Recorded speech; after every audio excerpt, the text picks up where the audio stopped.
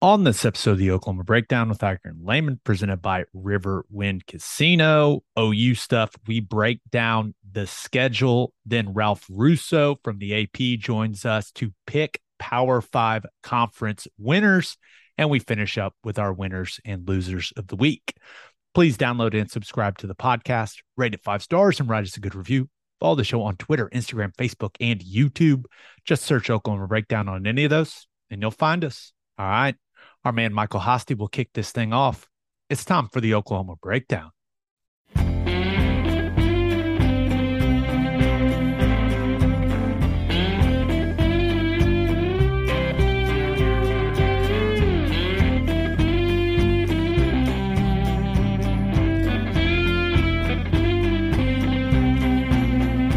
Well, it's Friday and we're getting tore up. Down to the river in the back of Fred's truck. Remember I asked you, you said it was alright. Go get juice down by the riverbed tonight. It's a beautiful Wednesday, August 24th, and you're listening to the Oklahoma Breakdown with Iker and Lehman, presented by Riverwind Casino. Riverwind is Oklahoma City's premier casino experience, and there are so many reasons why Riverwind is consistently voted OKC's #1 casino, but it all starts with their amazing variety of gaming thrills and excitement. Riverwind's beautiful, award-winning environment plays host to more than 2,800 of the latest electronic games with a huge selection of table games, including blackjack match, roulette, and Teddy's favorite, craps. No matter what your game, Riverwind has it in spades and hearts. And to learn more about their gaming promotions and entertainment options in the month of August, visit riverwind.com. Riverwind Casino, simply the best. Now, recording this on Wednesday morning. Please leave us a 5-star review and a nice comment. Teddy, we're getting it done early because the Dallas Wings have game 3 tonight against the Connecticut Sun. Decisive game at home. Let's go. Come on, Wings. Awesome. That's going to be cool. Head down for the game. Hopefully they pull that thing off. That'll be cool. It will. It's going to be fun. Now, hopefully, I know a lot of people don't listen to this until Thursday. Hopefully you have seen me celebrating a Wings victory on Twitter. If not, I will be very sad, and please send your condolences. Okay, man, we got a lot to talk about. We've got Ralph Russo, our buddy from the Associated Press. We're picking Power 5 winners, Power 5 conference winners with Ralph. So that is a fantastic interview. But of course, we're going to start with OU stuff like we always do. And we're going to break down the schedule. But we got to start with the most important news of the week for OU football. And that is Hooters. Yeah. Hooters, because 6 of OU's offensive linemen, Tyler Guyton, Anton Harrison, McCade Matar, Andrew Rame, Chris Murray, and Wanye Morris have signed an NIL deal with Hooters. Now, only offensive linemen from 10 schools were included in this whole thing. Ted, what an honor for these young men. I mean, this is what NIL is all about. I love it. I love it. I love it. It's been awesome. And I'll tell you why. The first thing you think of is like dangerous proposition for Hooters signing all of these offensive linemen to NIL deals. I'm sure it comes with some food allowances in there, and these guys can turn your lights out whenever it comes to eating wings.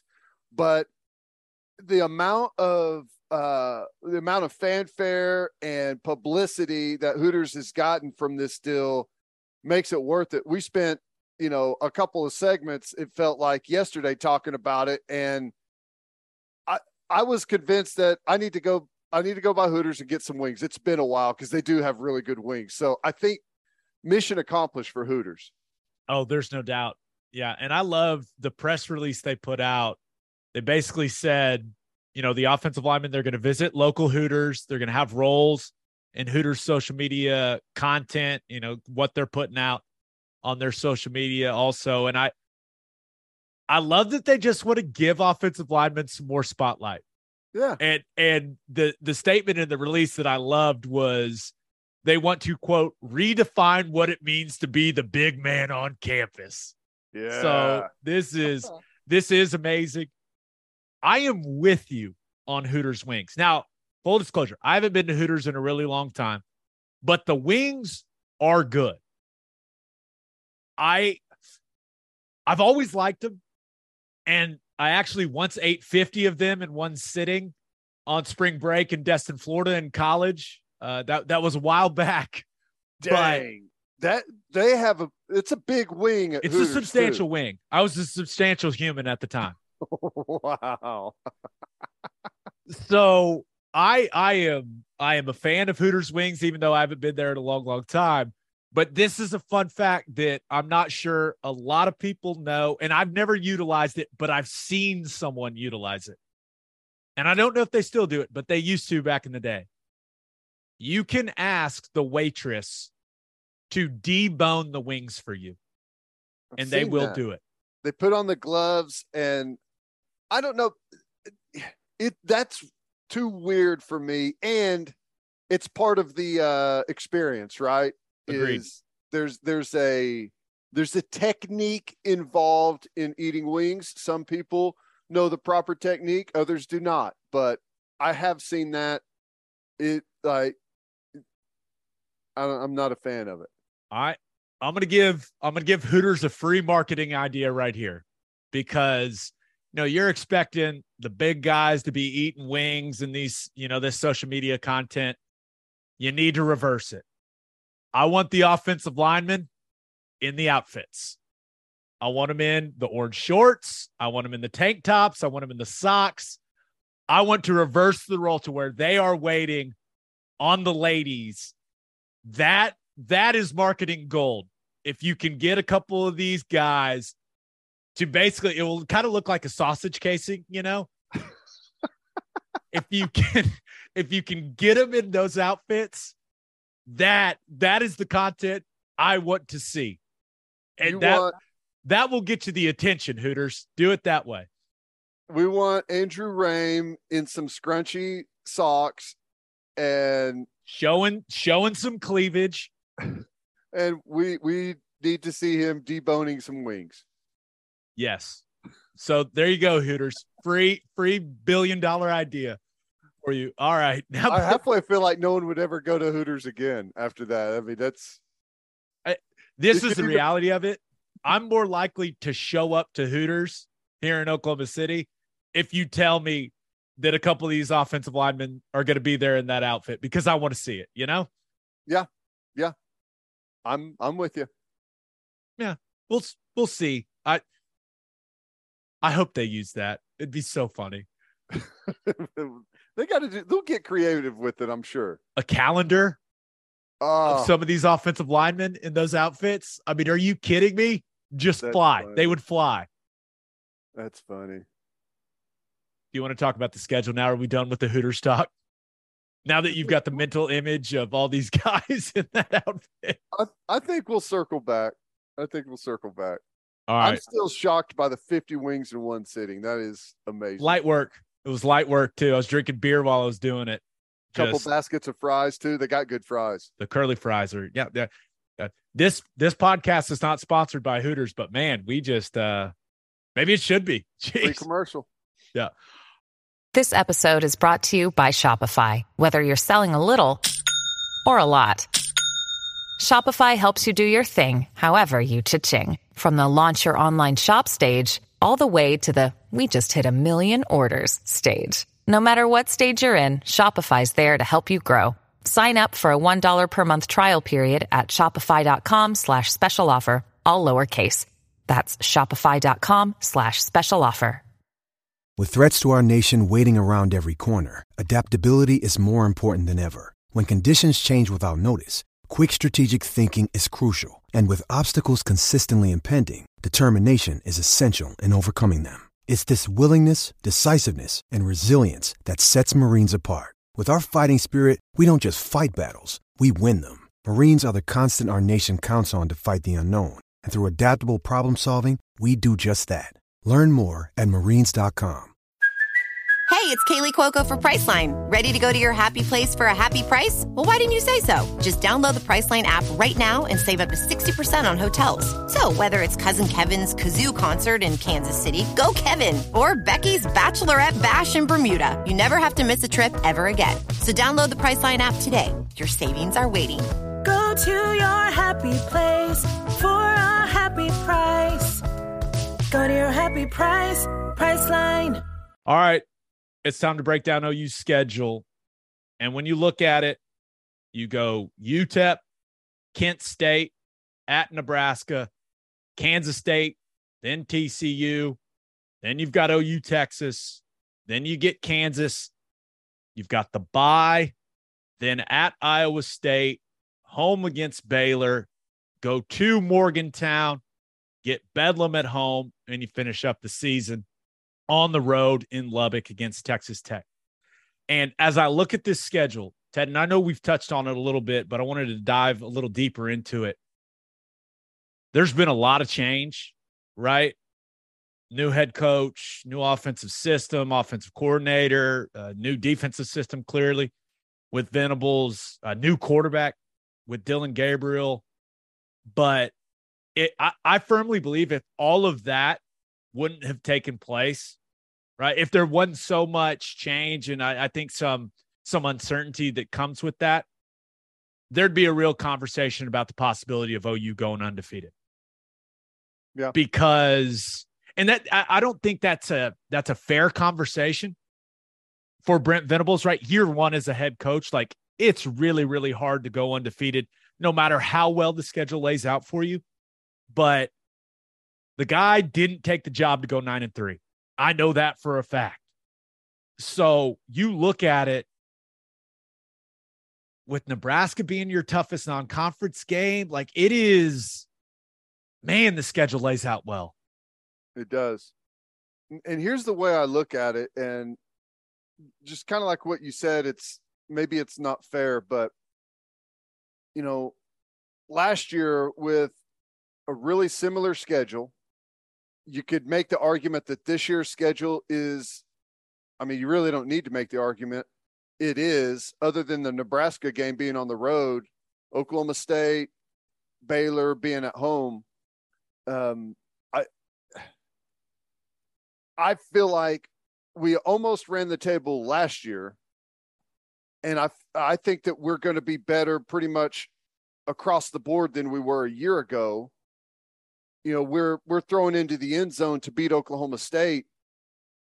Now Baylor in Waco, they kicked our ass. Okay, there's no way around that one. But you don't have to get a whole lot better from what we saw last year in order to take that schedule and, you know, maybe you don't beat Baylor, but you beat Oklahoma State and you take a lot of those close games and make them, you know, double-digit victories. I feel like that's definitely in the cards this year. Yeah. I mean, you do have to feel like maybe there's going to be a hiccup somewhere, but I'm totally with you. It's something that you don't necessarily want to say because we haven't had an undefeated regular season since 2004. So to predict that is not something that you necessarily want to throw out there, but my goodness, they'll be a favorite in every game. And unless something happens injury wise, you feel like they should win every game that they play. Now that doesn't always happen, right? It rarely happens, even with the some of the greatest teams that we've seen. So all that to say, I agree. Yeah. And, you know, I spent some time looking around the country when it comes to favorable conference schedules. The conference schedule for OU can't get much more favorable than it is. I mean, when you talk about the other teams that are expected to be in the mix for a conference championship in the Big 12, they don't play any of them on the road. You got Baylor in Norman. You've got Bedlam in Norman. You get K-State in Norman. And then, of course, you get Texas in the Cotton Bowl. So when you look at whether you're looking at the media poll or any of these AP polls, like I think everyone views the top half of the Big 12 this year as OU, Texas, Kansas State, Oklahoma State, and Baylor. You don't have to play any of those other 4 teams on the road. You can't ask for a better conference schedule than that in year one if you're Brent Venables. You just can't. So knowing that, like, I'm not saying that they should run the table in the Big 12, but I am saying, like, it can't set up better for them to run the table in the Big 12. So right. that becomes the question for me is, like, should we expect them to run the table in the Big 12? Like, should that be the expectation? Like, I know the expectation is for them to be one of the 2 teams to play for a Big 12 title in Arlington. That is undoubtedly the expectation. But as I kind of look at it, man, it's hard not to look at that schedule and to go, man, 9-0 it's pretty attainable. You know what I mean? Yeah. And I said it's been a long time since we've had an undefeated regular season. It has not been a long time since we've run the table in the Big 12.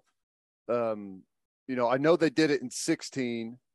I'm trying to think if they've done it another time recently. But speaking of that 2016 team, Sunday's episode, D.D. Westbrook, ladies and gentlemen. And we've already recorded the interview. And let me tell you, highly entertaining. Oh, my gosh. One of the best ones we've ever done. Yeah, it was great. It really was. But yeah, so I'm totally with you. Especially for, it's just the Big 12, but knowing that you play every single person in your conference, for it to lay out the way that it lays out this year, it's all you can ask for. You just go out there and you take care of business, and who knows what you might have at the end of the season.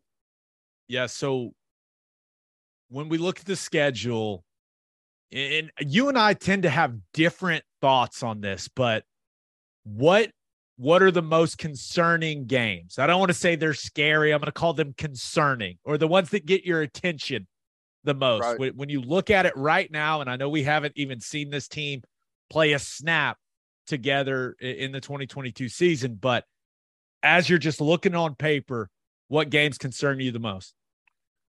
Well, this isn't the most concerning, but as I look at it, the way that it lays out, the Nebraska game is interesting. It's going to be the first time Dylan Gabriel's gone on the road into an environment like that. That's going to be a Nebraska team that has played an extra game. They're going to be a little more into their season at that point.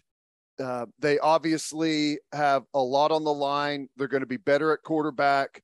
They're going to have a different offense. They're going to have some things in store for Oklahoma that we haven't seen.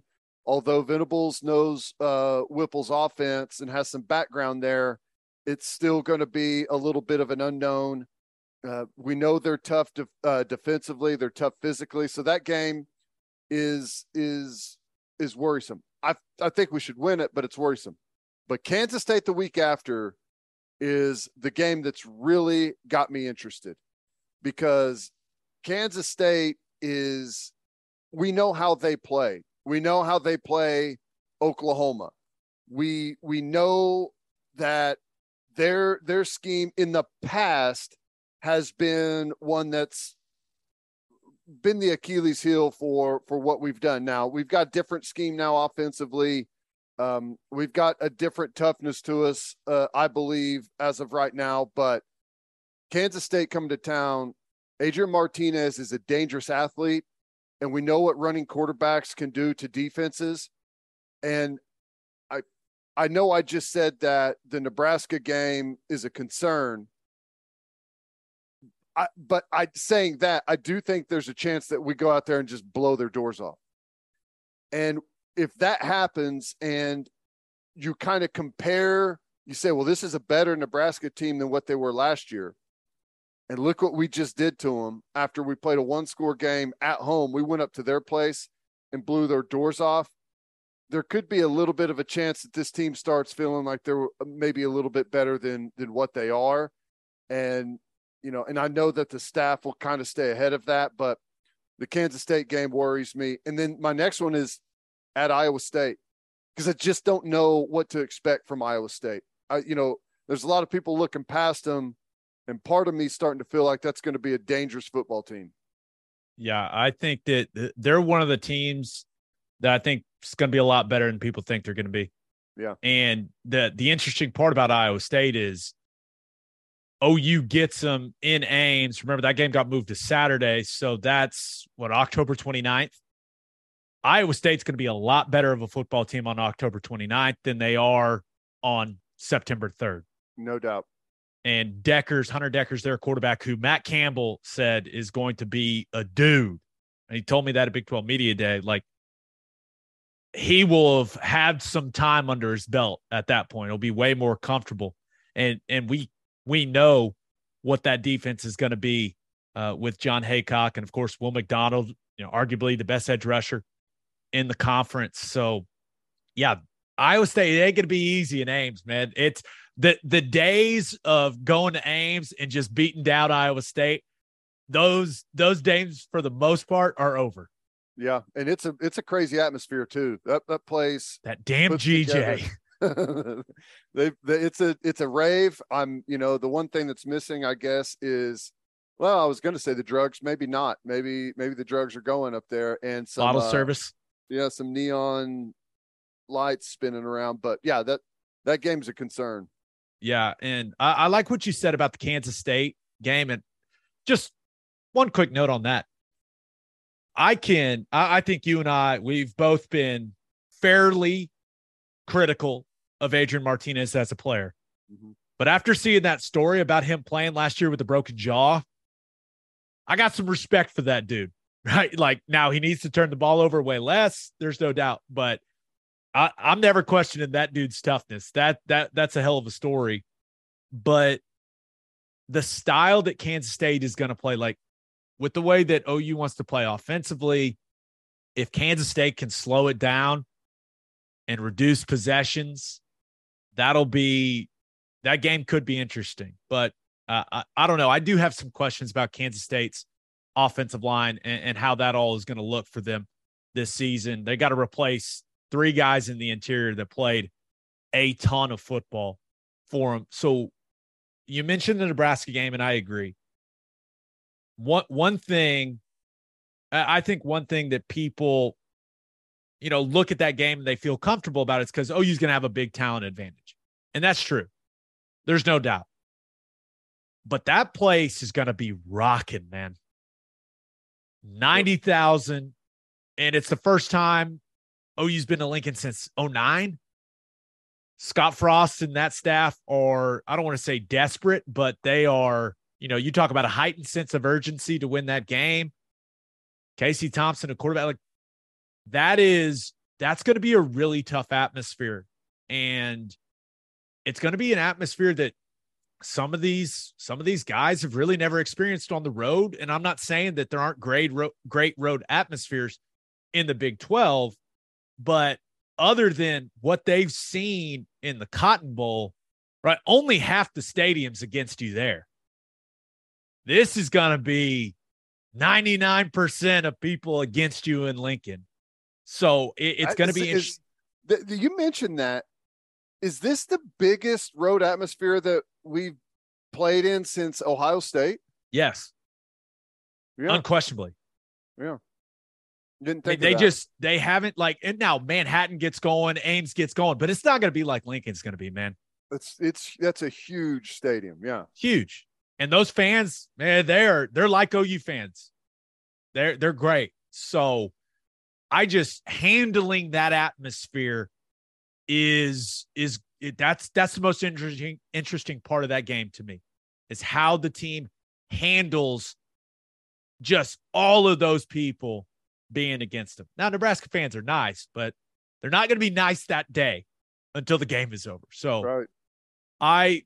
Of course, Texas is a mystery this year with Ewers, with what that defense is going to be. That atmosphere there, you never know. We say that about that game every single year. Doesn't matter how good they are. Doesn't matter how good we are. It's going to be a dogfight. Game's insane. There's no other way to describe it. But You mentioned Baylor on November 5th. That, I know it's in Norman, but what Baylor did to them last year doesn't matter where the game is played. And I know there's a new mentality, a new toughness with Brent Venables and with Schmitty coming in, all that stuff. But the same guys that pushed OU around last year are all back for Baylor. Not only on the offensive line, but on the defensive line. All of them.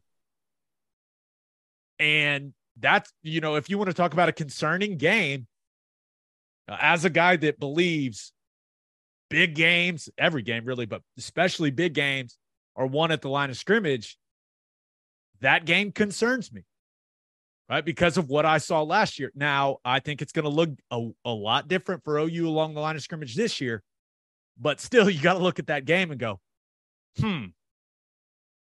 that'll be interesting. And then the last concerning one for me, just because I feel like it is in like the ultimate trap game spot. You've got Baylor on November 5th, and then you've got Bedlam on November 19th. And in between those, you got a trip to Morgantown. Yeah. And West Virginia's never beaten OU in the Big 12, but that team played us so close last year. And they did it with Jarrett Dagey at quarterback. And with two offensive tackles that were young and weren't any good. And now I am interested to see if they're able to maintain the level on defense that they've had the last two seasons. They've been rock solid on defense. But that is the ultimate trap game spot in between Baylor and Bedlam. And you've got Iowa State and Baylor back-to-back leading into that West Virginia game. So two games are going to be really, really physical. So that trip to Morgantown, I just look at it, I go, I just don't love the timing and love how that one lays out. Yeah, and the other point, and you made this with Iowa State, is West Virginia, new offensive coordinator, new quarterback. They're going to be way better at that point in the season than they are early on. I have a feeling West Virginia is going to take some lumps early. They've got a tough schedule to start off. I think they'll take some lumps. If they're healthy, by the time OU goes to Morgantown, they're going to be a much better team. Now, you would say that, well, so is OU, and I agree. But, dangerous quarterback whenever he gets it rolling and he's healthy, combined with a defense that's been really solid the last couple of years, I agree. Yeah, but and weather can be an issue there. I mean, it hasn't been we've handled that road trip pretty good in the past, but you just never know what you're going to get weather-wise at that time of the year. Yeah, you really don't know, and I don't know why. I don't think I've made it pretty clear. I'm a Neil Brown guy, like that guy a lot, and he's going to have his team ready for that football game. So that one, just where it sits in the schedule is really, really interesting. All right, let's get to call your shot. And we asked you guys, what game on OU's schedule concerns you the most and why? This first one comes from Reagan Hogan. He says, Nebraska. Scott Frost recognizes that beating OU would be a signature win that could flip his program in the right direction. That's a good way of putting it, man. Yeah. And, they've got a fairly easy schedule leading up to it. They play this week 0 game Saturday, which, by the way, the last I saw, they were a 13.5-point favorite over Northwestern. If that is still the line, it is the easiest pick of the entire college football season for a line. They're going to beat Northwestern by 50 points. They're going to absolutely destroy them. And they're going to have some confidence rolling into that game. And I agree. They are going to pull out all of the stops. This is one of those games for Scott Frost where the record doesn't really matter as much if you beat a team like Oklahoma. It's a job-saving victory. They may give them an extension after the game. Right. Yes. If they win. Okay, this next one comes from Brian Widget, who says Iowa State, they have a chance to be sneaky good. Games at home. It could end up being a night game. Deckers might be better than Purdy. I agree that, Purdy, while he's got a ton of the records there at Iowa State, he just made so many mistakes in big moments for them. And I will say, just talking to, got to talk to Xavier Hutchinson at Big 12 Media Day and Matt Campbell. They're excited about Deckers, man, and his ability to push the ball down the field. So that could add something to Iowa State's offense that we really haven't seen a lot of, right? That was the weakness. They couldn't really push it down the field with Purdy because he didn't have that type of arm. So, yeah, I don't know. And it's just weird playing in Ames, man. It's just a weird place to play. Yeah. And they are still talented. They lost a lot of guys, graduated guys, but they still are incredibly talented. Last year's Big 12 sack leader, Will McDonald, is back. He's a good edge guy. Orion Vance is back at backer. It's like a 6-year player for them. He'll be back. And number one on the back end, I'm drawing a blank, but he's outstanding. He hit Drake Stoops and got kicked out of the game in targeting in 2020. Really good. Yeah, I think that's right. Really he good. Transferred to Ole Miss. Oh, did he? Okay. Yes. Well, then he's gone. But they've got some talented players that are going to be back, and that defense they're so good at what they do. It's not as personnel driven as some other defenses, so I think they're still going to be really solid. Yeah, it's a good schedule. So, I mean, double-digit wins and playing for a Big 12 championship, I think is a realistic and fair expectation. So, we'll see how it ends up, man. But just looking at it on paper, can't ask for much better. Right. Nope. I totally agree. All right. Birthday shout outs. Happy 14th birthday to Charlie Burkhart. Happy 24th birthday to Franny Ford. Happy 42nd birthday to Bryce Eaton. Happy 61st birthday to Chris Old as Hell Walsh. Nice. Happy 62nd birthday to James Wilkerson. And happy anniversary to Kirk and Molly Butler. Happy anniversary to Brock and Crystal Eaton. And one late addition, happy 80th birthday to Nader Varga from the family. All right, let's get to our interview with Ralph Russo. But first, the only place to stop when you're road tripping is Love's Travel Stops. Love's has over 600 locations in 41 states, offering 24-hour access to clean and safe places. Whatever your road trip needs are, Love's has it. Fuel, fresh food, all the snacks and drinks, including, yes, my favorite, Java Amore. That coffee is fantastic. Love's also has you covered if you forget your phone charger or headphones. They've expanded their mobile to go zone so you can grab any of that stuff there. Make sure you download the Love's Connect app for exclusive offers from today's most popular brands. The Love's Connect app also includes a route planner and store locator.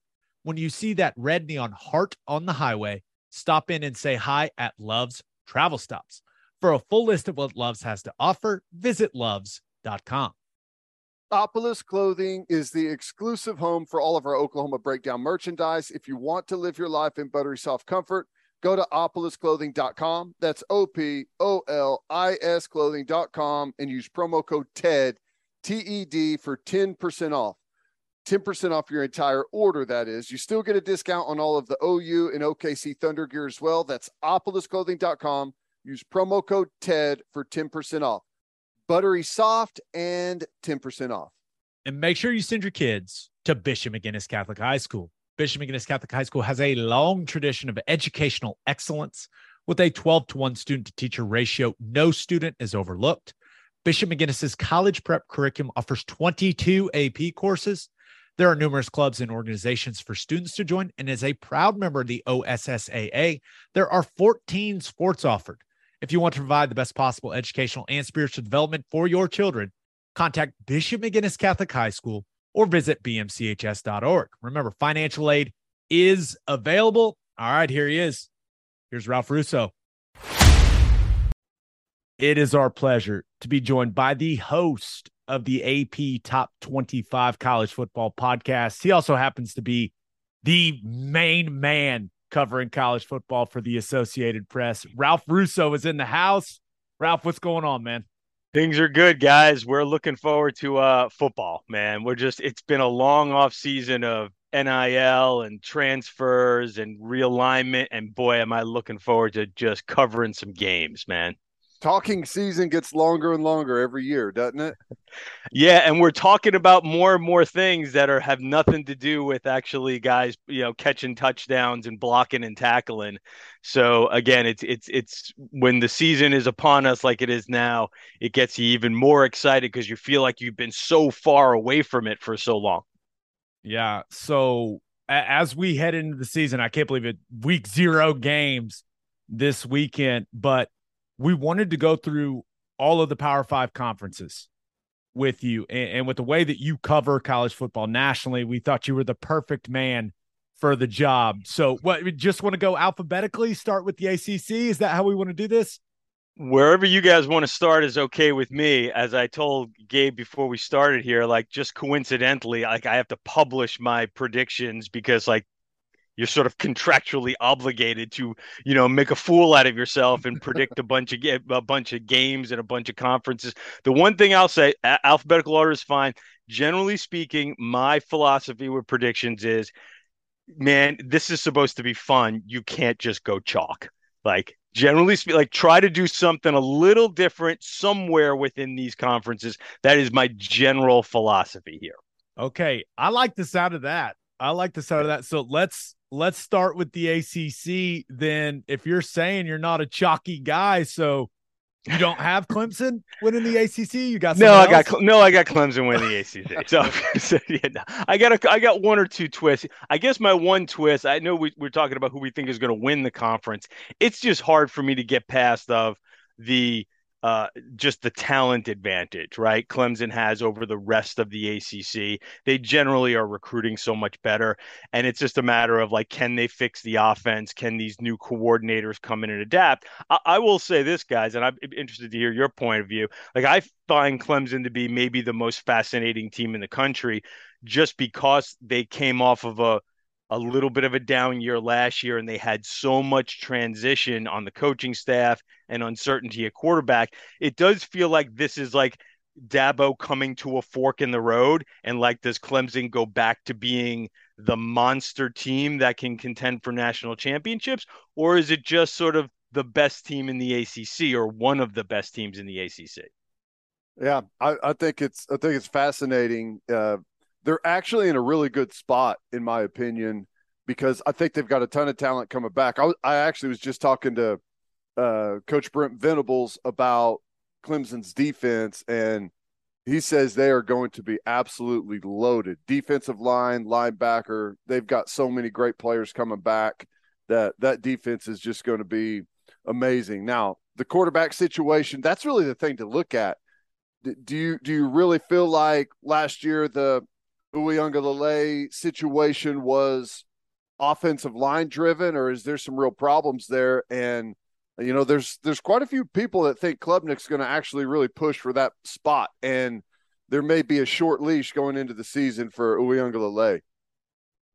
I mean, I think that though is maybe the difference between Clemson this year and last year too, right? If DJU struggles, Klubnik is there and has a really high ceiling. Now, I understand you're throwing a freshman in, but as we all know, these freshmen are generally speaking a lot more prepared to be thrown into these situations than ever before. And this isn't just a freshman. This is a guy who's considered one of the best quarterback recruits in the country. So, and the last time you did it, you won a championship. And there's precedent for the way this has played out. Again, that defensive line kind of harkens back to the Christian Wilkins group with Breeze and Miles Murphy. So yeah, you can sort of see. I'll tell you one thing, the thing I'm most interested in. We so much concentration on quarterback, offensive line. Where are the Clemson receivers? Like Clemson like rose to the top on the back of these amazing receivers to go with these great quarterbacks.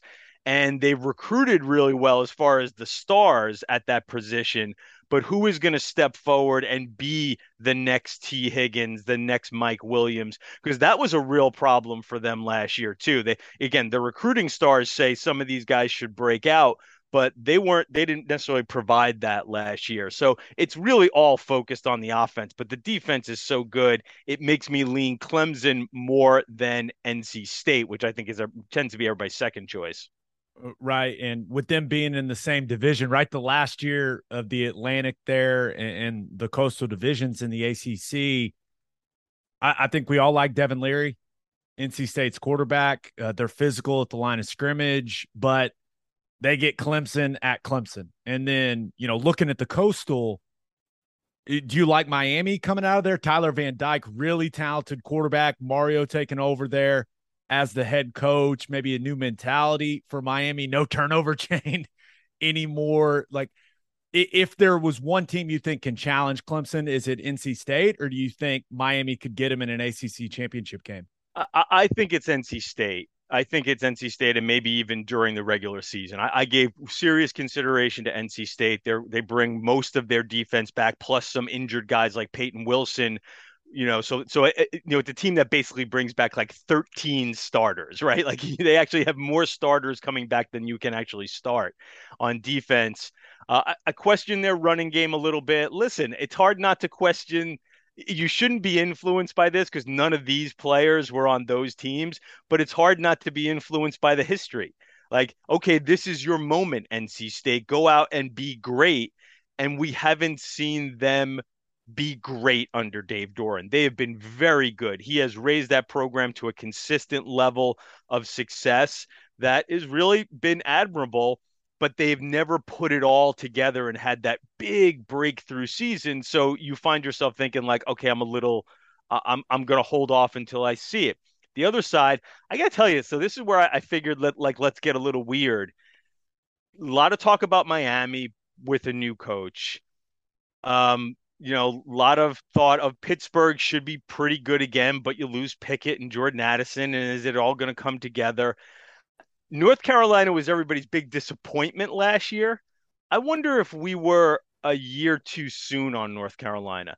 They have recruited very well. They picked quarterback yesterday, May, who the former basketball players, the star of the brother of the star of the former basketball player there. I just think that it's not necessarily, oh, I love North Carolina. It's just that division is so messy and has so many question marks. I could see somebody coming out of there 6-2, sort of muddling along and really, quite frankly, being primed to get run over by Clemson in the conference championship game. I'm just not ready to buy fully in on Miami until I see proof of concept with Mario. And I don't blame you. There's been a lot of opportunities to buy in on Miami, and folks have lost money if they have, because exactly. it's a tough job. It really is. But I do believe that he's as capable as anyone that they've hired. It's the best hire that they've had, and they've got some good things going around the program. So I'm optimistic. But and we don't have to spend much time on this, but when you look at the conference as a whole, Florida State down, Miami down, Virginia Tech down. Some of these teams that really carried this conference for a while are down. What's your feeling long term with the ACC? Is this going to get gobbled up? If Florida State and Miami bounce back, are they stronger to be able to stand on their own? Like, what's your forecast for the ACC?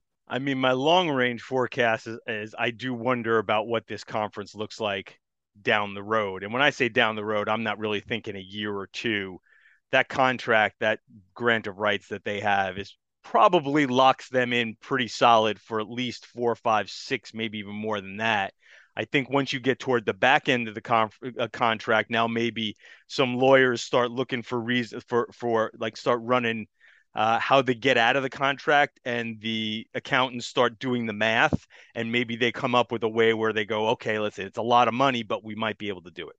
But on the field, listen, I think if you've had a lot of fun making fun of how the U is back, this might be your last year to have some fun with that. Like, I'm not picking them, but I also think that, like, I see what they're doing in recruiting and the way Mario runs a program and what a madman of a recruiter he is. I mean, he is one of the more intense guys out there.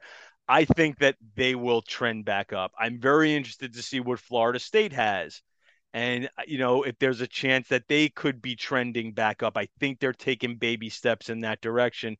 And Brent Pry's an interesting guy at Virginia Tech. I think he's just a much better fit, but he's got some building to do. But you're right. If you can get those marquee programs back to playing a little closer to their ceiling, and I think there's possibilities that they could in the next couple of years, the ACC looks a lot more formidable. But for this year, I think there's still too much transition within those marquee programs. Okay, let's move to the Big Ten. And maybe this is the best way to put it. Is Ohio State's offense just going to be too good to pick anyone else to win the conference? I think so. I just, even last year, they were awfully good last year. And, it's amazing. You lose. You guys understand this because you guys both played at Oklahoma. You go 11-2, and oh man, we had a rough year last year. Wow, really? Like 11-2, nothing but NFL guys on your offense, and that was a rough year. Listen, I think some years the defense clearly didn't click last year. You're bringing Jim Knowles, who, again, you guys in Oklahoma are real familiar with. My sense is he'll probably have enough raw material to work with there to make that at least a pretty good defense again. And if it's a very good defense combined with that offense, yeah, I got Ohio State here. Maybe not just to win the Big Ten, but to win something even bigger at the end. But I just have a hard time seeing anybody coming up with that magical season that the way Michigan did to beat them last year, to repeat that this year, because that's what you need. You need a team where everything comes together to knock them off, and to expect that 2 years in a row, I think is probably expecting too much. Yeah, I agree. Ohio State, big front runner, but I love the next tier of teams that they have in the Big Ten. Michigan State, throw Wisconsin in there, maybe even Penn State. Yeah, that Penn State's going to be good again. Yeah, that group's all kind of fighting in there to try and see who can be the next team to maybe take down Ohio State. Wisconsin's going to be unbelievable again on defense. Is quarterback finally going to be a position of strength for them? Because that feels like that's the one thing that's been missing for them. Yeah, it's hard for me to pull up my wagon next to Graham Mertz and say, yeah, I'm on board with that. I mean, listen, I would not advise that, Ralph. Yeah, I mean, listen, I think he is underwhelmed, and can he get to the point where he is a, sort of a very consistent, competent player? Because you've seen it with Wisconsin, you don't necessarily need to be great. Braylon Allen is the next, man at Wisconsin. I assume that he'll be a 2,000-yard rusher if he stays healthy. So you just need sort of that, like, competent level quarterback, really efficient guy that we've seen to make good decisions. And can Mertz be that? Yeah, I think he probably can. But again, I look at the West, it's interesting. As much as I think Ohio State is a clear favorite in the East, and I do love that batch of Michigan State, Michigan, Penn State, and I do think those teams could push Ohio State. Man, I look at the West and Wisconsin, Iowa, Minnesota, maybe even throw in Purdue, but those three sort of, Midwest big boy teams, Iowa, Minnesota, Wisconsin, I don't see a whole lot of difference between any of them. I'm actually leaning Minnesota to win the West this year. A lot of transition on the offensive line, but elsewhere they've got a lot of good pieces in place. And again, I just think that division they all look kind of the same, and they all sort of have the same ethos and mentality too. Okay, so you've got Clemson coming out of the ACC. You've got Ohio State coming out of the Big Ten. Let's move on to God's conference, the Big 12. Now, We're I looking awful believe chalky so far. it's Absolutely. very, very chalky so far, Ralph. But I do believe that the Big 12, while it doesn't have the best players, it's the most interesting conference heading into the college football season, because I think there's a legitimate case you can make for 4 to 5 teams to be playing for a Big 12 championship at the end of the year. So as you study the chaos and survey it when it comes to the Big 12 as we head into the season, who do you like? Okay, so I swear I didn't do this just because I'm on your show. But again, I think you can't go chalk. I think, as you said, it's an interesting conference with lots of possibilities. So, as I wrote in my little column here, score one for the leftovers. I'm going to go Kansas State. You know what? I'm a sucker maybe for a story too. Understand? Ultimately, I'm a storyteller. I'm a journalist at heart, right? I mean, you guys are the football experts. I know football, but I'm also a sucker for a story. And I find myself being like, first of all, I think that they got a lot of good pieces at Kansas State and a good coaching staff. So let's start with that. But I am very much drawn to the Adrian Martinez story and this Adrian Martinez redemption story. I think Oklahoma will be the best team in the conference. I wouldn't be surprised if they finish first in the conference, but I'm going to roll the dice on Kansas State getting to that conference championship game. And again, I'm a sucker for the story, man. Adrian Martinez, after all he went through at Nebraska, winning a conference title with a big upset over an Oklahoma team. Listen, an Oklahoma team that's still the most talented team in the Big 12, but transition. We don't know exactly how all those things are going to work. And I imagine there'll be a few bumps along the way for Oklahoma because of that. And I just think that the time is right to sort of like have this opportunity for for again a surprise champion there against Oklahoma. Yeah, I like Kansas State a lot. I think they are a team that nationally tends to fly under the radar, but they play Oklahoma tough as nails every single year, regardless of what their record is. And I think that Adrian Martinez, if they can fix some turnover issues, he actually fits that offense to a T. I mean, he's perfect for it, especially the offensive coordinator, Colin Klein. If he can mimic some of the things that he did whenever he was quarterback there, that could be a really dangerous team. What's your take on Baylor? They won it last year. They were an outstanding football team, just physically tough, really good running game, really good on defense. You feel like they can put out the same type of product this year as they did last? I think they could be a very similar team to last year, though I guess maybe slightly differently built, like same premise, but they're a little better on the lines this year. That's going to be their strength, right? Each offensive, the offensive and defensive lines are pretty loaded and have a fair amount of experience.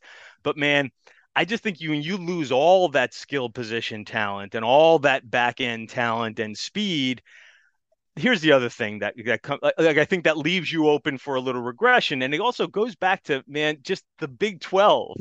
Like the difference between Baylor having this magical season in the Big 12 last year where they win the conference, and let's say Iowa State, which was a disappointment, going 7-5 in the conference and then, losing a bowl game. If you look at the way their results played out, it's a couple of close games. Field goal wins it for Baylor here, and a bounce here goes Baylor's way. Iowa State has a couple of games that don't go their way. Like the difference between the first and the fourth place team, going back to what you said about how interesting the Big 12 is a lot of times just a couple of injuries, little good fortune here and there.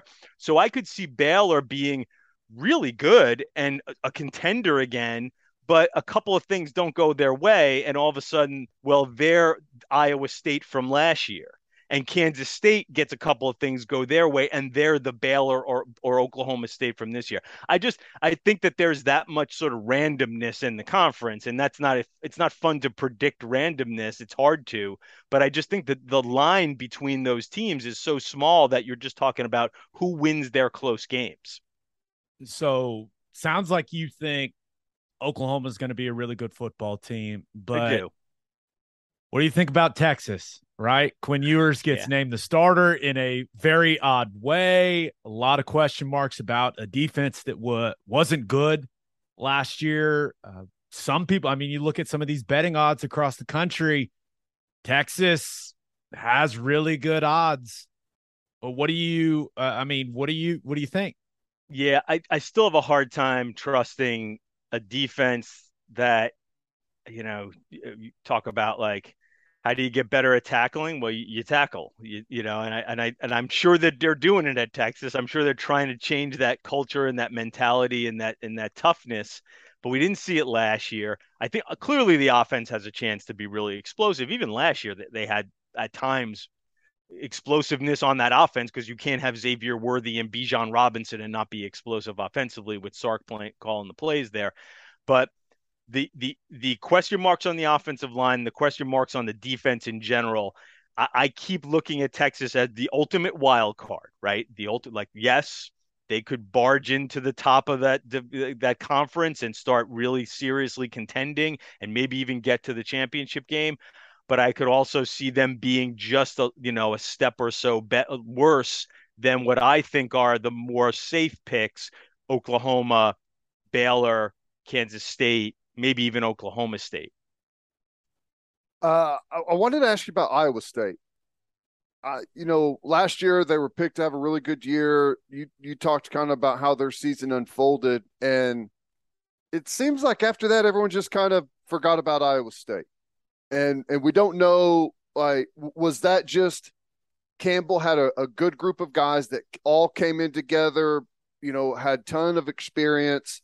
Now they lose most of those guys, and now they have to start back at square one. Is that your feeling on them, or are they actually going to be a really difficult team that's going to play close to what they have over the last 2 or 3 years, which is, they play everyone close with a chance to beat anyone in the conference on a given weekend? Yeah, I think the question is, like, what is the new square one for Iowa State? Has Matt Campbell's clearly raised the expectations and what is possible at Iowa State? But I guess the question would be, is a rebuild year at Iowa State, we win 4 games? Like, we go back to what Iowa State kind of looked like before Matt Campbell. Maybe we have to have one of those seasons before they ramp up again. Or is the culture good enough? Is the foundation good enough there that a reset season is 4-5 in the conference and they win 6 or 7 games overall? Right. Or maybe they at least get to, again, it's a tough conference and a couple of close games, but can they at least still be, as you said, play close, play competitive as they're reestablishing their next core of players, right? They've recruited pretty well, but it's still a developmental program. And you'd think at a place like Iowa State, you would need a couple of years to cycle back up, to get some of these guys in your system, build them up, get them to be older players. Now, I know they like the new quarterback a lot. Brock Purdy was a tremendous player, but the Brock Purdy experience was pretty wild over the last few years, right? Pretty crazy to say that, a guy that broke all of their records is maybe what held him back. Well, yeah, it is weird, right? But there was clearly a ceiling there with Purdy. Right. And I think that they feel like this kid Deckers has a chance to sort of maybe break through that ceiling, to be a little bit more of a consistent player, a player that, again, maybe has a little bit of a higher ceiling. But again, like I said, they lose so many core players there. I love Will McDonald. Listen, he's going to be a force. So again, they don't look like they're starting from scratch at Iowa State. And the question becomes, what's the new floor at Iowa State? And in some ways, it'll be as big a challenge for Matt Campbell and his coaching, skill and acumen this year as any year he's been there, again, to sort of establish, like, okay, what does it look like when you're rebuilding? I think they're going to be a huge pain in the ass for everyone in the conference. And that would be an immense accomplishment. And if you can get to the point where you're Iowa State and you can always be a huge pain in the ass, I don't think you can ask for much more out of Campbell and his program. As much as things have changed, you could still have the argument, and I'm not saying it's true, but you could have the argument that they have the best receiver and the best edge rusher in the conference at Iowa State right now. Yeah, and that's the thing. Simply having some like serious playmakers there, guys who can sort of change games, leads you to think that they probably won't bottom out here. And again, so now we talked about how the top 4 or 5. Now we're down to the top 6 are going to be pretty good teams. Like and listen, I know we could go to Texas Tech, we can go to West Virginia. I mean, aside from Kansas, week in and week out, this conference is going to have probably the most competitive games, the most games that sort of can be a coin flip either way. And which is, again, why I think that you could see a team emerging from this conference that you're not expecting to, because I don't think 1 or 2 losses is going to eliminate you from playing for the championship. Yeah, no, I agree. All right, let's move on to the Pac-12 conference. And is this where things get unchalky for you? Do you like Utah, Oregon? Are you a USC guy? What's it looking like for you in the Pac-12? Well, I can't go any more unchalky than Kansas State, I guess. So, but I do like Oregon. I know Utah's the favorite, and USC gets a lot of the buzz. I think that we are overlooking how well Mario Cristobal has recruited the last couple of years. There's a lot of good players. This is sort of my theory on why I think Oklahoma will be good, even though a lot of people, I think, look at Oklahoma and think, oh boy, a lot of transition, and they didn't have anybody all Big 12, preseason. It's like, yeah, but if you look at the recruiting rankings, they still have the best players. And Oregon, if you look over the last few years, they still have the best players. I think they've been kind of held back at quarterback. We'll see if Bo Nix maybe can fix that. or maybe Ty Thompson. I just think that what we're forgetting about with Oregon, because they played so poorly at the end of last season, is that they were building toward this season with Mario. When you have Justin Flo and Noah Sewell, and they've recruited really well on the offensive line, like I think for the Pac-12, it's the best team on paper. And that's what I'm sort of leaning toward. It's the best team on paper in the Pac-12. Everyone's talked about Oregon, obviously Utah, USC gets ranked way above where they should be. Is there any chance that UCLA is kind of lost in the mix here with the quarterback that's been playing college football for 15 years, and they've slowly started to get that system. They understand it. They had a couple of really nice flashes last year, but couldn't maintain. Could they kind of be a wrench in the system, perhaps? I think so. You're right, just with the idea of the experienced quarterback with DTR there and Chip. Again, I have been a little skeptical of how they have recruited in general. Now, that's sort of a Chip Kelly MO. He tends to, find his guys and develop well. I think that can be very successful, as we saw it be successful. But I do wonder if there's just enough dudes, enough to really break through there and to win that. Again, they were very good last year. My guess is they'll be good this year. They have a pretty easy non-conference schedule, which I think is good because it allows them to ramp up and get some confidence going. But will they be able to withstand sort of the pounding that you have to take with Utah, right? Because I think Utah is still the class of that division, I think. Though I think USC's got a pretty high ceiling just because, man, they might score a zillion points. And that might be enough to win a division there. So I do think UCLA is sort of like that next team where I sort of put them to the side and think if I was looking for a surprise team, it probably would have been UCLA. But I sort of landed on the Oregon, Utah, USC, trio, and just figured like the champion was going to come out of there. What do you expect from USC in year one under Lincoln Riley? I think that they can win that division. Now, I know everybody's on Utah, and Kyle Whittingham's program has been a rock. And I think that its stability has been what has driven it forward above some of these teams, these teams that supposedly recruit better. knowing who you are. They'll come back with Rising. They'll come back with Tavian Thomas. They'll always be good on the defensive lines. They got a really great corner in Clark Phillips, who I think can be an All-American. So they very much have an identity there that I think they lean into, and that provides them, a lot of success. But I think so. That's a lot about Utah. So what's USC? Well, USC is just they're the circus, man. I mean, they're going to be a lot of fun. I can't see Caleb Williams, Lincoln Riley, those receivers, Travis like there's going to be a lot of points there. I don't, especially against a Pac-12 schedule. Like, I just think that they're going to overwhelm teams with their offense most weeks, and whatever issues they have on the defensive side, they'll get exposed on certain weeks, but not often enough to keep them from winning a division. Just a little bit deeper on USC. What's your thought of? I mean, this is maybe our first real look at what a team that's built via transfers looks like compared to a team that's built via recruiting. And I'll just say from watching Lincoln Riley up close, he's a fantastic coach.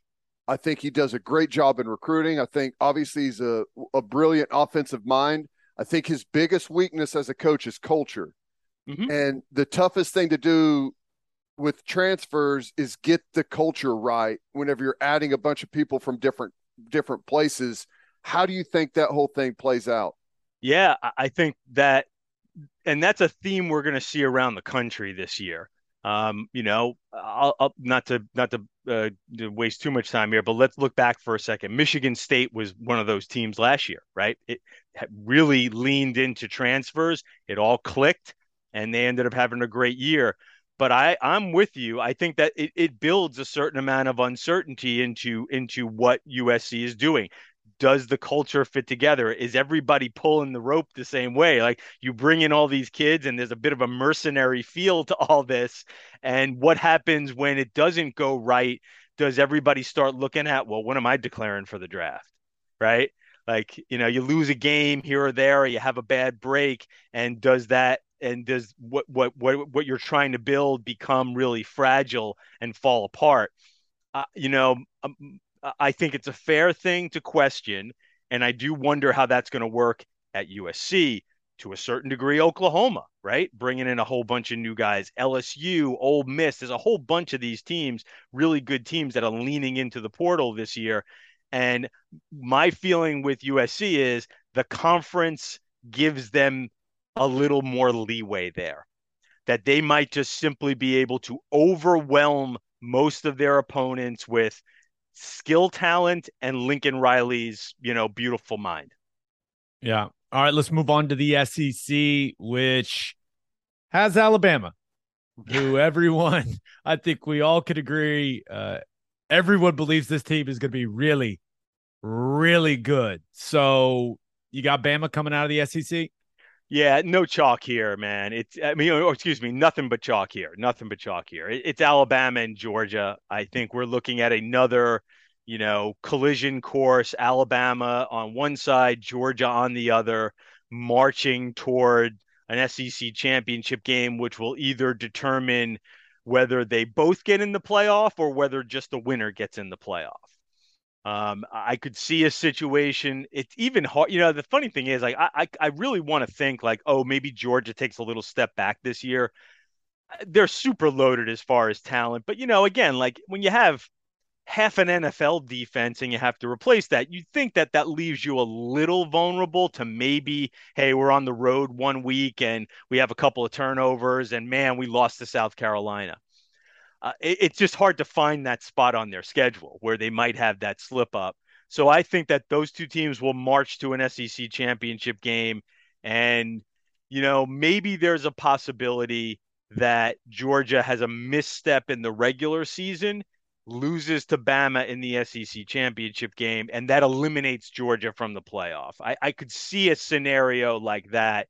But, man, Alabama loaded, well coached as always, and coming in with a chip on its shoulder. It's a rough combination, man. Yeah, a lot of people, myself included, think that Will Anderson is, the best defensive player that college football's seen in maybe a decade or more. Does he got a Indomitian? Yeah, maybe since Indomitian Sue. right? Does he have a chance to win the Heisman? So please don't jump on me here, a defensive player. I don't think so, but I don't think it's because of Will Anderson. I think it's just, I'll say this. I don't vote. I am not in the Heisman pool. AP doesn't kind of discourages its employees to vote for awards. And I really don't mind not voting. The Heisman voting panel is enormous. It involves a lot of people who I don't know are super engaged in college football, who are interested in college football, but are not necessarily 24/7 with college football.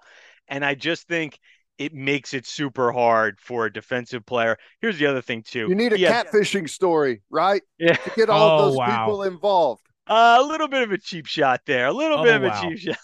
Well, I'm just saying that story got everyone involved with the defensive guy. But even that year, he finished way behind Johnny Manti, right? And I think that's just the nature of what it is to be a defensive player. Here's what I come back to, because Clowney came in one year with a lot of hype, right?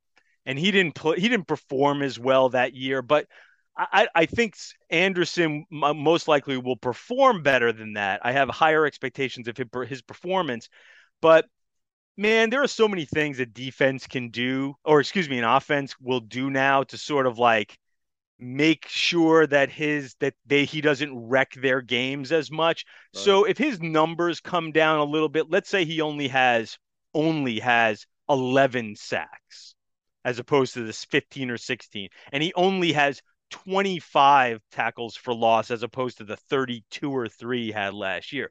That would still be a monster year, but you could still then make the argument, well, he wasn't as good as last year. So I just think it's hard to expect this voting panel to embrace a defensive player in this age of offense. And we know there'll be great quarterbacks with amazing numbers. You know who I think is going to win the Heisman? I think it's going to be Caleb Williams. Well, a lot of voters out west. Yeah, well, but I also think that there's a lot, like he'll put up these crazy numbers. I think USC is going to have a good enough year. The narrative around him will be, even if they don't make the playoff and win the Pac-12, will be, hey man, he lifted USC out of a 5-win season. Look at those great numbers. And I just think there's enough people who are drawn to these quarterbacks that it takes a guy like Will Anderson. I just don't know what he would have to do other than be better than last year statistically, and last year was historic statistically. So it just seems like it's a tough road for a guy like Anderson. Sorry, Teddy, man. It's not fair. It's not fair. It's not fair, man. I'll tell you right now, Ralph, there's going to be a lot of people that hear you say Caleb Williams there, and there's going to be some 4-letter words flying after you. Again, I swear that was not, I didn't do that just for this podcast and this audience. The stories are on the wire with me in print. I just don't want to contradict what I've already written on the show. And I predicted Caleb Williams to win the Heisman Trophy. That is fair. That is fair. Okay. Before we let you get out of here, cool. Who do you have making the playoff? And then ultimately, who do you have winning it all? Yeah, again, I was trying to find somebody a little more interesting, but I can't really go with Kansas State getting to the playoff. I think it's going to be a muddled Big 12. So that left me with Alabama, Ohio State, Clemson, and Oregon. It's been a long time since we've had a Pac-12 team in the playoff, but I could see a path where Oregon plays well enough against Georgia that first week and then has a good Pac-12 season and gets there. I do think those last 2 playoff spots are going to be really muddled and could provide for a lot of interesting possibilities this season. But those are my 4. And it's very rare for the number 1 AP team preseason to win the national championship. So I'm going to go Ohio State. They're going to be dangerous. Their offense is going to be really something. I guess the defensive side is the one question there, if they can just be good enough. Hey, they got dudes on that defensive side. Again, it's not like they haven't been recruiting there. They got a couple of defensive ends, Jack Sawyer, including them, who were 5-star recruits last year. And If those guys blossom, all of a sudden you're like, oh, well, what happens if you throw a Bosa on that defense? Well, things change, right?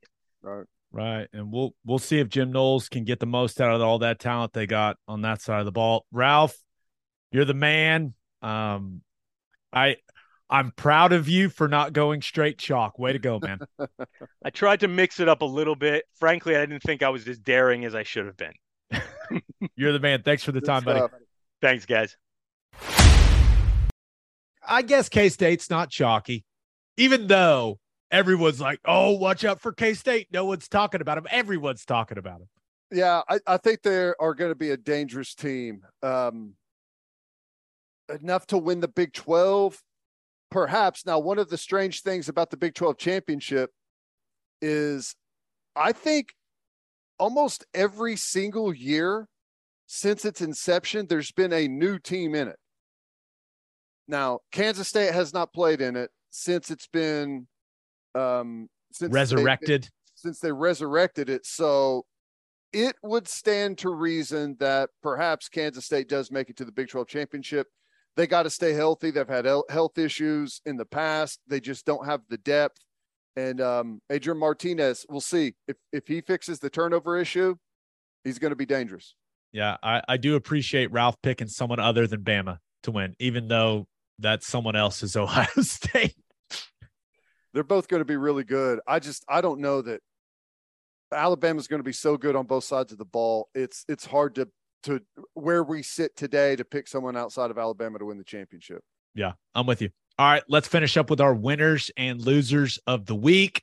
But first, it's time to get back out on the golf course, people. And there's nothing better to drink on the course than the number one seltzer in golf, Clubby Seltzers. Clubby Seltzers is an Oklahoma company that is already winning national awards because their product is delicious. It tastes exactly like a club special, but it's a seltzer. They're not just for the golf course either. They're perfect to drink by the pool, after mowing the lawn, whatever.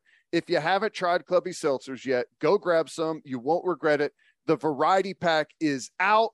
To find a place near you that has Clubbies, visit clubbyseltzers.com. And attention, business owners, you need Insurica in your life. Insurica is one of the country's largest insurance brokers with 30 offices throughout Oklahoma, Texas, and the Southwest. Insurica is able to customize programs by accessing the latest information from many insurance carriers. They compare and contrast coverage offerings and pricing in order to design a cost-effective, comprehensive program to meet your business's specific needs. Insurica's clients become best-in-class businesses by working with Insurica's team of advisors to manage risk. Purchasing insurance is only one way to protect your business. Best-in-class businesses win by avoiding a loss in the first place. If your business partners with Insurica, you'll save huge amounts of money and take back control of your total cost of risk. I'm an Insurica client, and you should be too. If your business wants to be best in class, connect with Insurica at Insurica.com. That's INSURICA.com. Are you looking to buy or sell a house in the OKC metro area? Use the Ronaldo Cloud Group. Stacia Ronaldo and Maddie Cloud are with Sage Sotheby's International Realty. They believe in prompt communication, an honest relationship, and luxury service. And that's exactly what they gave Gabe. They sold a house for Gabe. They found a house for Gabe's brother.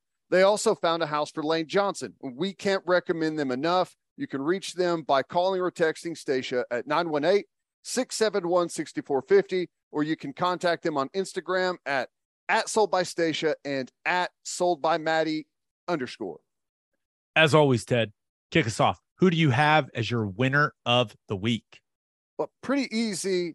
Kirby Smart lasted, I guess, a little over a month or two as the highest paid coach in college football before Nick Saban gets upgraded $11.7 million a year. They added a year onto his contract out to 2029, which he'll be 78 at the end of that contract. And I think he'll still be coaching. And here's the thing, considering what Kirby Smart makes, what Dabo Sweeney makes, what Mel Tucker, who's up there, Jimbo Fisher, not only is Nick Saban the highest paid coach in college football, he might also be the most underpaid coach in college football. I was thinking about this when it got announced.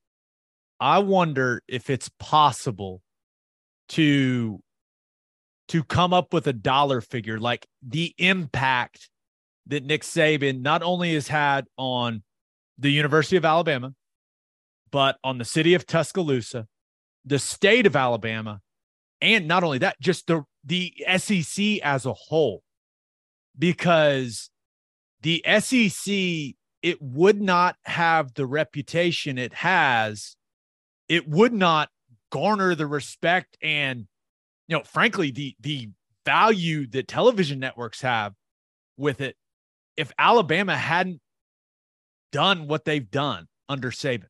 I truly believe that. That's why people are like, oh, he makes more a day than tuition is at Alabama. It's like, who cares? Like, that guy, he's brought an unbelievable amount of value to Alabama, to the SEC. Like, I don't even know how you measure it, man. Well, the SEC did not dominate college football before Nick Saban got to Alabama. College football was, at that time, it bounced around a little bit. What was his first year there? It's like 2007, right? Is that right? Is that right? The year they lost to ULM. Yeah. Was it 2007? I think that sounds about right, because he left he left LSU in 2004 and went to Miami, right? 2004 or 2005, and that didn't last very long. So if only there was a way for us to figure out what his quick little Google. Google. I'm pulling it up. That is 2007. Nailed it. Yeah. That's been the turning point. Previous to that, you had, now it's not like the SEC didn't win championships, but you had the Big Ten winning championships. You had the Big 12 winning championships. You had the Pac-12. Like, you went in like consecutive years, you went Big 12, ACC, Big 10, Pac-12, no, SEC, Pac-12. It was like different every year. And then when Saban went to Alabama, it started to turn.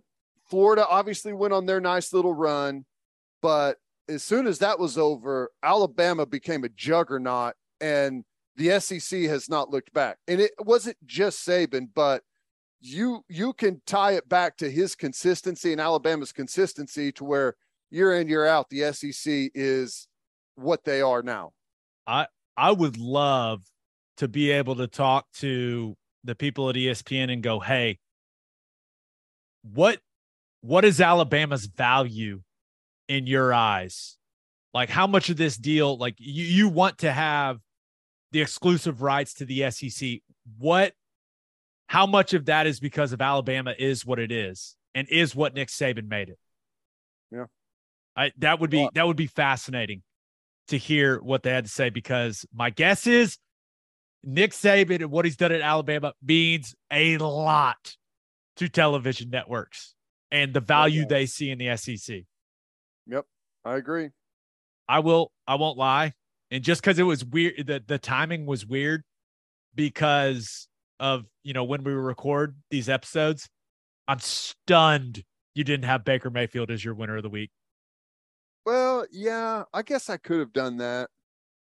I probably should have done that. He's starting just like we all expected. I'm happy. I will say this. When it comes to Baker, NFL football is more fun. It's more entertaining when that guy is on the field. So I'm excited. And the fact that first game is against the Browns is, God, the NFL's good, man. They're so good. They're so good. Yeah. Well, they're so good that sometimes it feels like it feels staged. It feels staged. But hey, whatever. Big money. We'll all be there ready to watch. So not shocking that he won that starting job. I thought about going with Baker Mayfield as my winner, but Okay, we can cut that and edit that in if we need to. Okay. Yeah, I'm not going to do that, but I appreciate the suggestion.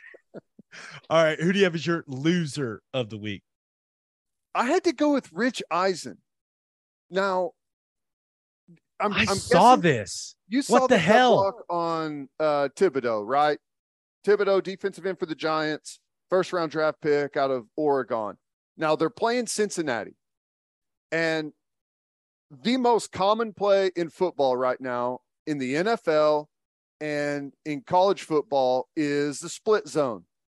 You take a tight end, fullback on the backside. He comes across the formation and tries to cut off the backside defensive end. Teddy, question for you. Yeah.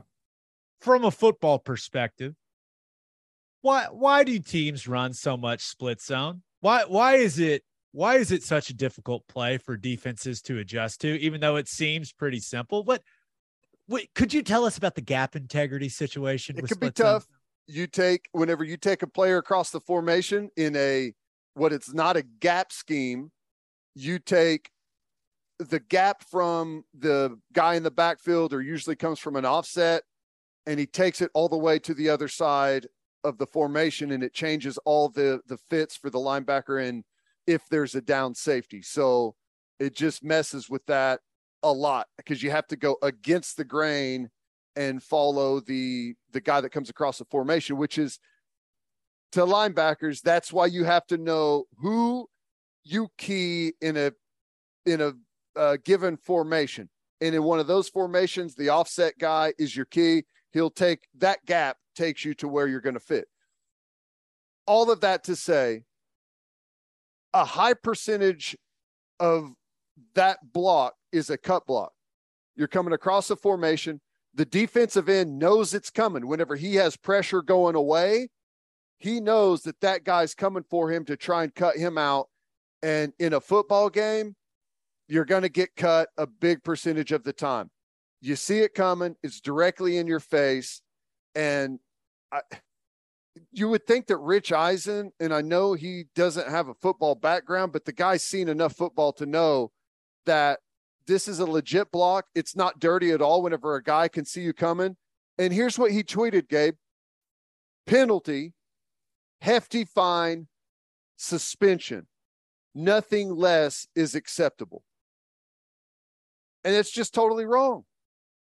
I understand we want the stars in the game, but that is a legal, not dirty block at all. Like a chop block where one guy's posting you and a lineman or a tight end comes and cuts you almost from behind.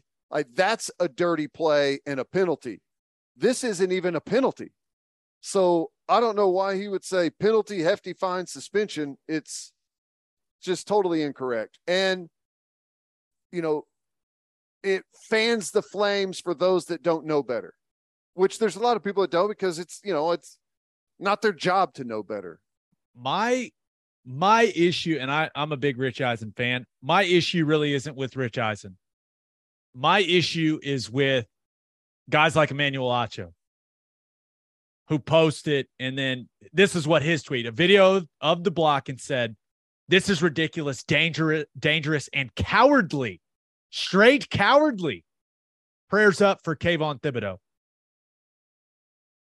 If you're a football player, if you're a former player that played at a high level in college and then played in the NFL, how can that be your take on this play? You know what the real football take is on this play? What the hell is Kayvon Thibodeau doing? Yeah, he needs to get inside that block, and he shouldn't be standing outside. I guess sometimes you can be outside of it. Almost always he gets inside of that play, but why are his eyes not in the place when they're in that formation? Why do you not know if they're running the football, there's a high probability that it's split zone and that tight end is coming to cut your ass? Yeah. Why aren't you using your hands? If you're going to go with the shoulder like that, which I have a feeling that's not the technique that their defensive line coach is working on. If you're going to go with the shoulder, like, you better get it, man. Right. Yeah. Why are you staying completely square? Why aren't you taking that guy on? Like, that's the bottom line of that hit is It's legal. It's not dirty by Thad Moss. He's just executing his assignment. His assignment on that play is, hey, go get that defensive end on the ground. Yep. There's nothing like, hey, man, watch his knee. No. Go get him on the ground. That guy's trying to make a roster. You have to understand that. That's his job on that play. And he executed it exactly how he's supposed to. Like, you got guys like RG3 saying, hey, you need to ban this block. No, you don't. Because this is the reality of it. If you ban guys going back and cutting on split zone slice, whatever you want to call it, that play is not going away. Because it's a really hard play for defenses because you have to gap adjust on the fly. Which, on that point, we probably need to talk about this at some point. I think they just banned it in college. Did you see the rule changes? Oh, my God. The tight end can no longer cut, even if he's on the line of scrimmage. I really disagree with that, and here's why. That play's not going away. It's not. It's a really effective play for offenses. So that means now when that player is going back to block that defensive end, there is going to be a head-on-head collision, a car wreck between a 6'4", 250 guy and a 6'4", 250 guy. That are lined up about 8 yards apart from each other. At full speed.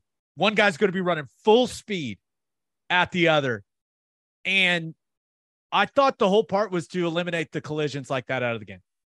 Yeah. Right? I thought this was we were protecting guys' heads and all this stuff. And now you are eliminating a block that reduces those collisions in a game. Yep. Which, I'm not sure that I know the tight end, even if he's lined up on the line of scrimmage, hand down, can no longer cut block. It has to be inside the tackle box. But I don't know if they're calling that inside the tackle box. You know what I'm saying? I don't know what the ruling is since that tight end's off the line of scrimmage coming across the formation. Have to see. That's frustrating. To wrap this whole thing up, Thad Moss is just doing his job. Kayvon Thibodeau got to play with some better technique because now, hey, you know this as well as I do. It's on film now. Hey, this guy doesn't know how to play split zone. So guess what? When he comes back, and I'm really glad it wasn't serious, right? MCL sprain, couple weeks, he'll be back, right? Which is good because I want to watch Kayvon Thibodeau play football for the Giants. But now that it's on tape, that he struggles taking on split zone, guess what? Here it comes. They're going to run it at his ass 10 times a game. Yep. And say, hey, we're coming to cut you. It's legal. It's within the rules. You better learn how to play it. And until he proves to teams, hey, you can't run this at me. It ain't going to work. I'm going to take this block on. I'm going to make plays. They're going to run it at him in a multitude of ways, Ted. That's right. Yep. That's how it works. It's a copycat league. Yeah. All right. Let's get to my winner and loser. But first, First Fidelity Bank is a full-service financial institution based in Oklahoma with tailored solutions for all your personal and business needs, checking accounts, saving accounts, home loans, and much more. They do it all, whether it's online banking from your computer or mobile banking from your phone. Everything is stress-free with FFB. Making mobile deposits, paying bills online, and moving money to different accounts could not be easier. First Fidelity Bank provides free ATMs worldwide, making banking convenient wherever you are. They also give back to the community. FFB donates a total of more than $500,000 to local charities and educational foundations. Make your life easier and go bank with First Fidelity Bank. Visit ffb.com for more information. And if you're a whiskey or bourbon drinker, stop what you're doing. Head to your favorite liquor store and buy some Balcones products. You got to grab some of Balcones Lineage single malt whiskey. It was voted one of the top 20 whiskeys in the world by Whiskey Advocate, and you'll be shocked by how affordable it is. Also, you got to snag some of Balcones Baby Blue Corn whiskey. It's made from blue corn. That's the fancy corn. And that is why it has won more than 25 awards. Last but certainly not least, you got to buy some of Balcones Pot Still Bourbon. Its big flavors make it the perfect bourbon to drink year-round. Remember in 2012, Balcones Single Malt won the Best in Glass competition, beating brands like Johnny Walker and Macallan. This stuff is the real deal, people. If you love great whiskey and bourbon at a great price, then Balcones products are the only way to go. The whiskey may be made in Texas, but the owners, they're from Oklahoma.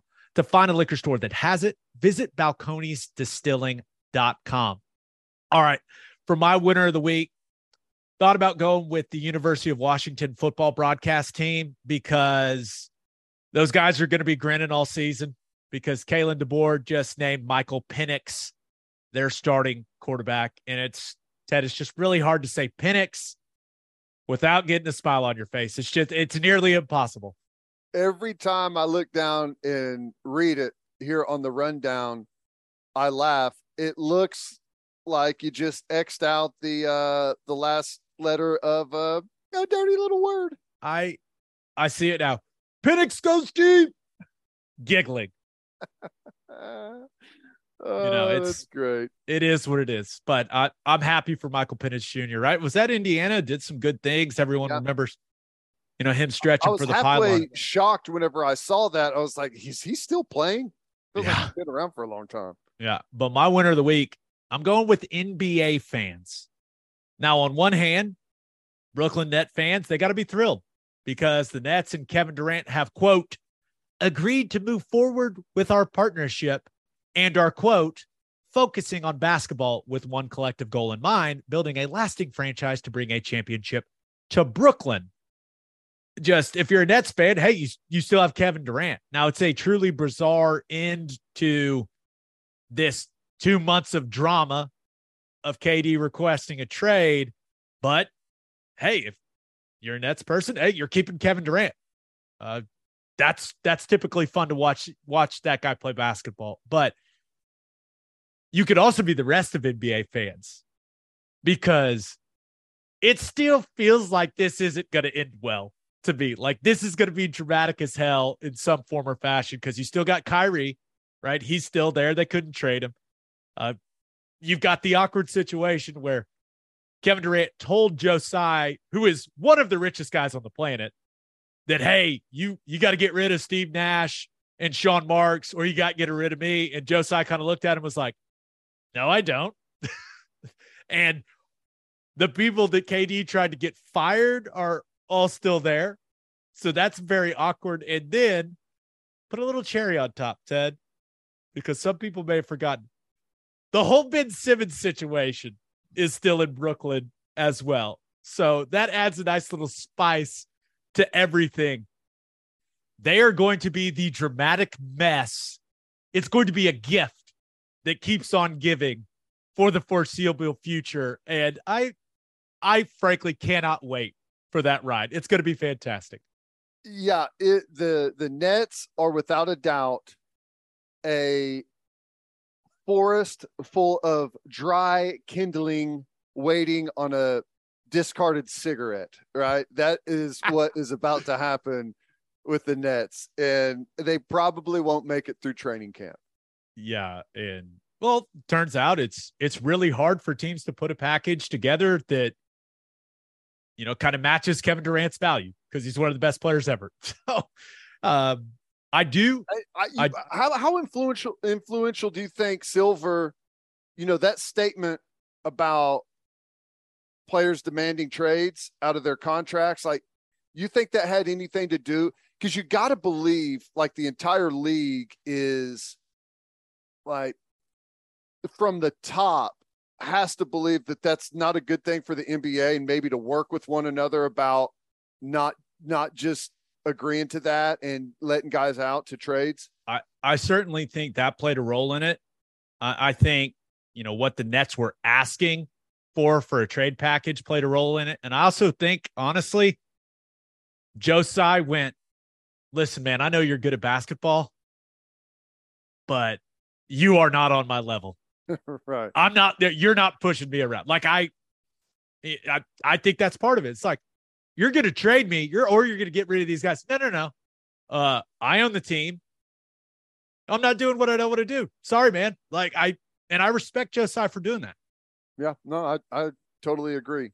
Like he's hearing all the player empowerment stuff and then making decisions. He's like, no. I'm the super, super, super rich guy, not you. It's just kind of funny when you think of it that way. It's weird that a guy makes nearly $50 million a year and it's like, nah, you're not even close, buddy. Yeah, it's one of those. We're talking, millionaires versus millionaires situation. Yeah. All right. For my loser of the week, thought about going with Will Zalatoris. We talked about him having to withdraw from the BMW last week because of back issues. Well, makes a lot of sense now. 2 herniated discs for Zalatoris. He's withdrawn from the Tour Championship, where he would have had a chance to win the FedEx Cup, which comes with an $18 million payday. Also said he's going to miss the President's Cup. Yikes, man. I don't like the sound of that for him. That sounds like that sounds like an event. Like something had to have happened for you to have 2 herniated discs, or I don't know if it's just something that's slowly come on that he's been managing, but that's a big deal. Yeah. So all the best to Willie Z. That doesn't sound good, man. But my loser of the weekend, I think you're going to like this one. My loser of the week, college football sideline reporters. So let me explain. Anytime some weird food thing goes viral, it's almost a guarantee. It's like it's a law or something that a college football sideline reporter will have to replicate what went viral with the food situation. That's so true. And Ted, I'm guessing you saw the viral video of the Yankees fan the other night. Oh yeah. So if you haven't seen it, this Yankees fan, and I really don't care if it was staged or not. I will say the guy looked like he's done it before. He looked very comfortable doing it. It's like he was on autopilot. That's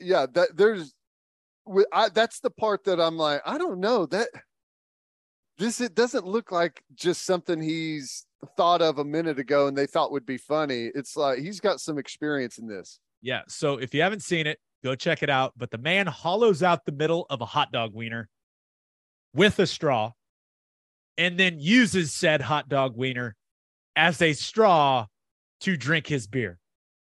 And I already saw the baseball guys on TBS already did this. So it's coming. I know it is coming because we've got week 0 games this weekend. We've got week 1, full slate in week 1 of college football next week. I don't know what the count is going to be, but there are going to be, I'm going to say several sideline reporters that are going to have to drink some sort of liquid through a hot dog wiener. You can almost guarantee it. And full disclosure, I don't think it'd be that bad, right? I'm a guy that likes to sprinkle a little salt in his beer every once in a while. I don't think it would be that bad, but it's coming. That will be on broadcast. I just don't know how many it's going to be. But college football sideline reporters, prepare yourselves. You're going to be drinking something through a hot dog wiener, guaranteed. Yeah, I think you're exactly right. And I would just say to you, just sprinkle some salt in your beer instead of going the whole hot dog route. But I'm with you. I think it would be horrible. But this did give me an idea. If we know that maybe we do it, it's going to be in Nebraska. If we know there's going to be like a big game at home, like maybe that Baylor game is starting to trend like it's going to be a game day type of situation, we need to stage something horrible like the week before to make it look like it's an Oklahoma thing, to where whoever the sideline reporter has to do it. Like it's just some stage horribleness, and there they are on national TV having to do it. So you want to set a trap? Set a trap. Yeah. Okay. Well, people, send us your ideas. What kind of weird food thing can we do to set the trap for whatever sideline reporter is going to have a big OU game this year? I love that idea. It's fantastic. Cue the Star Wars guy. It's a trap.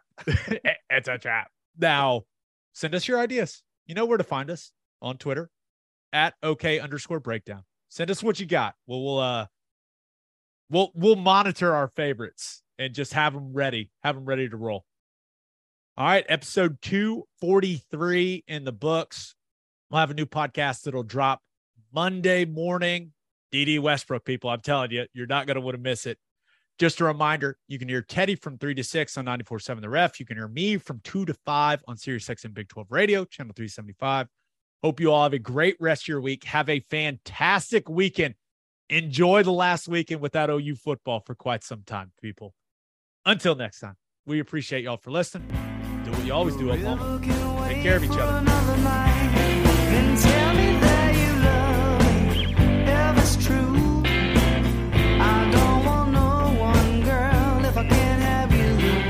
Oklahoma breakdown, I know it's got you crying. Let me tell you that I love you one more time, and tell me that you love me, if it's true. I don't want no one, girl, if I can't have you. This Oklahoma breakdown, I know it's got you crying. Let me tell you that I love you one more time. Just one more time. Let me tell you one time, you know. Just one more time.